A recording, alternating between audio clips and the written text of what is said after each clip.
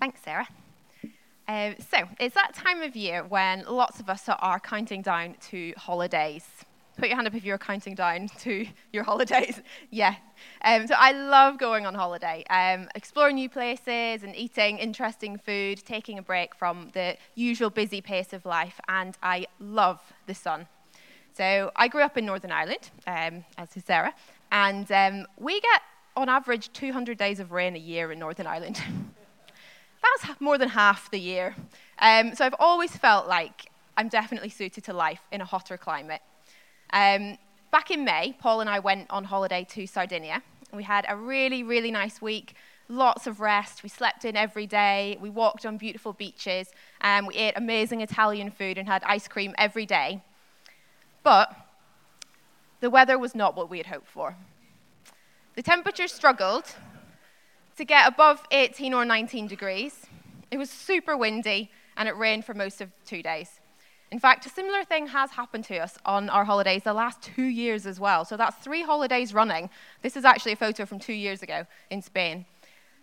Those holidays were also brilliant, but also featured rain and cold. And since we've got back, I've had a lot of conversations with people who've asked us how our holiday was. And after a while, I started to notice how much I was focusing on the weather, on the negative part of the holiday. The holiday was good, but the weather wasn't great. It wasn't very hot. It was too cold to swim, definitely not sunbathing weather. It was 12 degrees and rained all day one day. I've probably had this conversation with about 75% of the people in this room.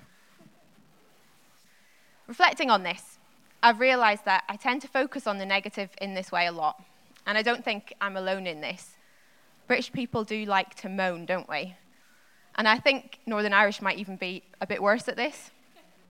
For some reason, we just don't want to say, yeah, everything's amazing. Do you know what? I've had a brilliant week.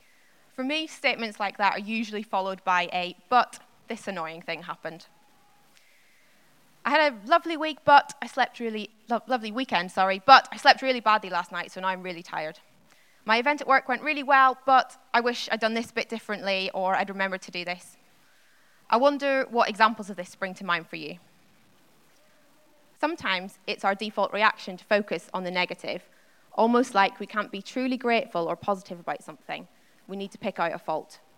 We tinge everything with negativity instead of thankfulness. I do think that honesty and realness in our conversations with each other is important, but maybe sometimes we are forgetting to be thankful for the good stuff and missing out on the joy that brings. So, let's take a look at our first story from the book of Judges in the Bible, where we see Deborah come up against some much bigger challenges than bad weather and tiredness. The book of Judges is not an easy read. It's one of those Old Testament books that you can get a bit tied up in knots trying to understand what on earth it means for us today. There are lots of hard-to-pronounce names, the kind that panic you if you're asked to do a Bible reading from the front, or perhaps preach on the passage. It's a story of epic proportions, with armies, huge battles, and quite a bit of gore. Think biblical Lord of the Rings. It's a story of God's people, the Israelites, and their cycle of turning away from God, being oppressed by enemy nations, then crying out to God, and God raising up a rescuer or judge to save them from their enemies. Unfortunately, this is a cycle that repeats itself again and again throughout the book, as each time the Israelites fall back into their sinful ways and reject God. And each time God works to rescue his undeserving people out of the mess their sin brings them into. Deborah is one of these judges or saviors that God raises up, and we read her story in Judges chapters 4 and 5. Judges 4 sets out the events for us. The Israelites have turned away from God and have joined in with the evil and sinful practices of the people around them. They've been cruelly oppressed by the Canaanites for 20 years. 20 years is a long time. We're not told exactly what this oppression involved, but we can presume that it wasn't pleasant, that the Israelites were not living in freedom, and that it was often violent. The Canaanite army had 900 chariots fitted with iron, a detail that is mentioned several times. These are basically the ancient equivalent of tanks, with 1-meter-long spears attached to the front of them. So you can imagine the effect these chariots would have as they charged through an army of foot soldiers or rampaged through a village. Deborah was leading Israel at this difficult time. She was a prophet, someone who heard from God and shared that with his people. And we're told she held court where the Israelites would come and have their disputes decided. She was recognized as a wise counselor, and the people came to her to settle all sorts of social, legal, and relational problems. And in this way, Deborah stands out from all the other judges mentioned in the book. She was a judge who led beyond the battlefield. She counseled and guided the people instead of simply being an army general. She's also the only female judge among the 12 stories in the book. This story starts with Deborah calling Barak, an army commander, to come and see her. She tells him that God commands him to lead an army of 10,000 men to a place called Mount Tabor. There, God says, he will lead the Canaanite army with their commander, whose name was Sisera, and their 900 chariots, to the river and give them into the Israelite army's hands. Barak agrees on the condition that Deborah goes with him, showing how highly respected and valued she was as a leader.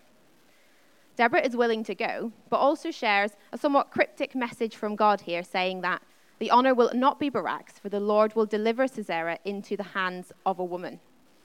So we've got Deborah, the judge, and Barak, the army commander, on the Israelite side, or the good guys, and Sisera, the army commander, on the Canaanite side, the bad guys. Does everybody follow that? Yes, good. So the Israelites head off to fight what must have seemed like an impossible battle. The odds were really stacked against them. Remember those ironclad, spiky chariots. So they gather their army of 10,000 men on the mountain, and Sisera leads his army to meet them at the river below. Deborah commands Barak to go, reminding him that the Lord has gone with him. I wonder how much confidence Deborah or Barak or any one of those 10,000 men had at this point, as they stood ready to charge down the mountain to what would surely be certain death, up against an army that was bigger and better equipped and that had been oppressing them for years and years. Even Deborah, who was there to give the orders rather than fight herself, must have felt the tension, fear, and adrenaline. But they go. The army charges down the mountain, and amazingly, against the odds, God gives them the victory. The Bible says that God routed Sisera's army and all his chariots by the sword. Sisera gets down from his chariot and runs away, and the Israelite army fights until not one of their enemy is left. Later in chapter 5, we read that God caused the river to sweep them away, an amazing supernatural act of God. And it reminds me of a scene from Lord of the Rings. So I wonder if it was maybe something a bit like this. We'll watch the clip now.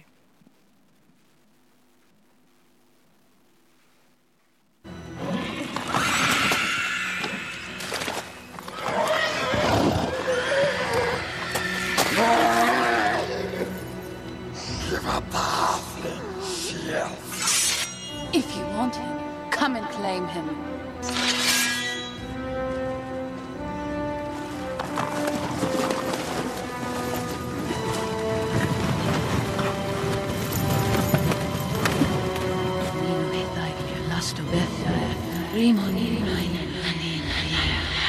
Nino hitaiglia lasten vettä.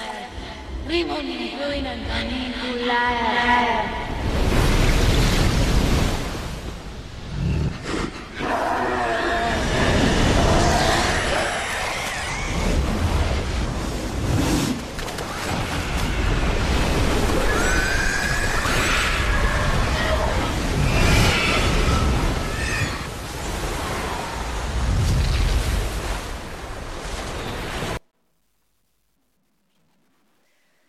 I love Lord of the Rings. Another lesser-known fact about me, probably, is that back in the day, in 2005, I did an A-level in classical civilization, so ancient history, which included quite a bit on battle strategy. So I did geek out a little bit when I was researching this talk, and one amazing thing that I read was that there's no way that Sisera would have camped his army by the river unless it was the dry season and he wasn't expecting any rain. So the river would have been low and definitely not strong enough to sweep away an army like the Bible describes. So it had to be an act of God, a miracle. What a victory. But there's one loose end because Sisera survives and runs away. And here we meet a new character, a woman named Jael. Now, Jael is technically on the enemy side because her tribe has an alliance with the Canaanites. So Sisera stumbles upon Jael's tent and thinks, great, I'm saved, I can hide in here. But Jael has another idea. So she invites him into her tent. It says, gives him a blanket and a drink of milk, which makes it sound like she's getting a toddler ready for bed. and she stands guard at the door of the tent. But as soon as he falls asleep, she takes a tent peg and a hammer and knocks it straight through his head and into the ground, killing him, obviously. Just then, Barak arrives. Yep. And Jael shows him into the tent, where he finds Sisera dead with a tent peg through his head. I bet Barak was pretty shocked. He probably even arrived at the tent thinking that he was in time to protect Jael and finish off Sisera, but she beat him to it. Remember Deborah's words earlier, that God would deliver Sisera into the hands of a woman. So the Israelites win the battle and claim victory over their oppressors. You might be thinking, that's a great story, but what does it have to do with thankfulness or gratitude? And the answer is in chapter 5, which is called the Song of Deborah. It's Deborah's response to the events of chapter 4, and that response is one of complete thanks and praise to God. It's worth remembering that although the events of chapter 4 read a bit like an action movie, they were real. What must it have been like for Deborah to live through seeing her people sin against God and get mixed up in all sorts of damaging behaviors, be cruelly oppressed for 20 years, and then witness a brutal battle, all with the responsibility of leading the people and listening to God on her shoulders. It's incredible that her first response is to praise God. Chapter 5 is a retelling of the story that gives God the glory. It looks beyond the surface of the history, the facts of what happened, and reveals that God's hand was behind it all. I love how these two chapters tell the same story, but in two different ways, or from two different perspectives. Chapter 4 as history, and chapter 5 as poetry and praise. Chapter 4 as history, and chapter 5 as poetry and praise. When we look at them together, we see God's hand working in all things. What could our lives look like if we lived with a Judges 4 and a Judges 5 perspective? Not simply remembering what happened or what we did, but searching out what God was doing.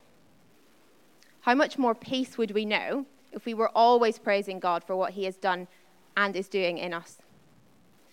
How might our stories change if we made God center stage of the story of our lives?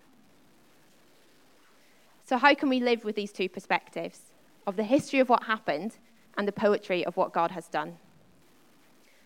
Sometimes noticing what God is doing in our lives and being thankful is easy. When good things happen and when we experience success and happiness, it's not difficult to praise God. But sometimes thankfulness is hard. Sometimes, like Deborah, we come up against struggle, pain, suffering, and uncertainty. In these times, choosing to be thankful can be really difficult. But it is a choice we have. Elsewhere in the Bible, we read a lot about thankfulness, particularly in Paul's letters in the New Testament. Philippians 4, verses 4 to 7 says, "Rejoice in the Lord always. I will say it again, rejoice. Let your gentleness be evident to all. The Lord is near. Do not be anxious about anything, but in every situation, by prayer and petition with thanksgiving, present your requests to God. And the peace of God, which transcends all understanding, will guard your hearts and your minds in Christ Jesus." Rejoicing always, not being anxious, coming to God in every situation with thanksgiving. That's not easy. And it's definitely something that I find a challenge in my life. Hindsight is a wonderful thing. And looking back, there are times in my life where I can see how God was with me and was working, even though I didn't realize it or acknowledge it at the time. I moved to York back in 2006 to train to be a primary school teacher at York St John. When I graduated, I got a teaching job, despite niggling doubts about whether that was really what I wanted to do. But I really wanted to stay in York, so I went down what felt like the only path open to me at the time. To cut a long story short, that teaching job did not go well. I found myself in an extremely challenging class and with a quite unsupportive head teacher, and I struggled. I struggled a lot. It overwhelmed me, it made me very unhappy, and it started to affect my mental health. So after just one term, I ended up leaving the job that Christmas. The rest of that year was very hard. I was confused and angry that I'd spent 4 years of my life training to do something that had turned out so badly. Alongside that year someone close to me let me down badly, causing a lot of pain and difficulty in some of my relationships. And then the church community that I was a part of at the time ended. 2011 was not a great year. And my response to all of this was not like Deborah's. I found myself so overwhelmed that I didn't even know how to begin to bring it all to God. I just couldn't connect what was going on for me with God or with church. I actually started coming to G2 during that year with my housemates at the time. And although I did come along somewhat sporadically, mentally and emotionally, I really had checked out of church. I found it difficult to engage because I felt I couldn't move past all this difficult stuff. I do think I knew God was there, but in that time I didn't choose to praise or be thankful and was mostly just very cross on the inside. I needed time and space to heal. I had some good friends that I shared a lot with who were amazing and prayed for me when I couldn't find the words to pray myself. And slowly God brought me back to him and into a place where I could move forward in my faith despite the hard things having happened. There was no big lightning bolt moment, just a slow and gentle journey of God helping me to realize that he is my constant, my anchor, where so much else had been broken. I wonder how this time might have been different, though, if I'd been able to be thankful, if I'd been able to see the Judges 5 perspective. Nearly 10 years on, and I can look back on that time and see that actually my degree has opened up the interesting jobs that I've done since. How I've learned so much about God's faithfulness and grace. How those experiences, although incredibly tough, have strengthened me, have helped me to empathize and to share my story with other people. Some of it I still wish had never happened, but I know that God's love and peace are stronger than all of it. And now when challenges come along, I think I've got better at leaning on God's strength. I thank God that he was and is there for me always, and that he brought me through those difficult times. Thankfulness can look different for each of us. We are probably not all going to launch into poetic songs like Deborah, but you might if that's your thing. Thankfulness doesn't necessarily mean happy or cheerful. Sometimes simply acknowledging that God is there is enough. Simply choosing to trust God, to thank him for who he is, to allow him into the difficult parts of our lives, that is enough. Being thankful doesn't mean that we have to be thankful for the difficult things in our lives, but that we are thankful for what God is doing and who God is despite them. God doesn't ask us to ignore difficult things or to blindly praise and thank him. He doesn't demand our praise in a way that is detached from the reality of our lives. We have a choice to have a thankful attitude. Let's look back at Philippians 4. Rejoice in the Lord always. I will say it again, rejoice. Let your gentleness be evident to all. The Lord is near. Do not be anxious about anything, but in every situation, by prayer and petition, with thanksgiving, present your request to God. And the peace of God, which transcends all understanding, will guard your hearts and your minds in Christ Jesus. These verses tell us to bring our lives to God, to bring our worries, our struggles, our pain, but also to be thankful. The two are not against each other or at odds. Choosing to praise God in hard times is a beautiful act of worship. How could our lives and faith change if, like Deborah, we noticed God's hand in our lives and lived with both a Judges 4 and a Judges 5 perspective? Why don't we practice this together now? Practice having the perspectives of history and poetry and praise to see God's beauty in our lives and be thankful. You might like to close your eyes. And I wonder if you can bring to mind a struggle in your life, something difficult that happened. This might be something from years ago, or it might be something more recent. It might be something big, or it might be something small like my disappointing holiday weather. Try recalling the events and the feelings that you had. Then think again. Where was God in that situation? How did you know God was with you? What good things, however small, were there too? What people did God put around you? What did God teach you through that time? How have you been able to help others because of it? A lot of these questions can apply to good things that have happened in our lives too, where we can so easily forget to give God the glory. I hope that by asking ourselves questions like this, we can learn to live in the tension of life sometimes being tough, yet being loved by an amazing and never-changing God who is always with us and always worthy of our praise, to have an attitude of gratitude like Deborah.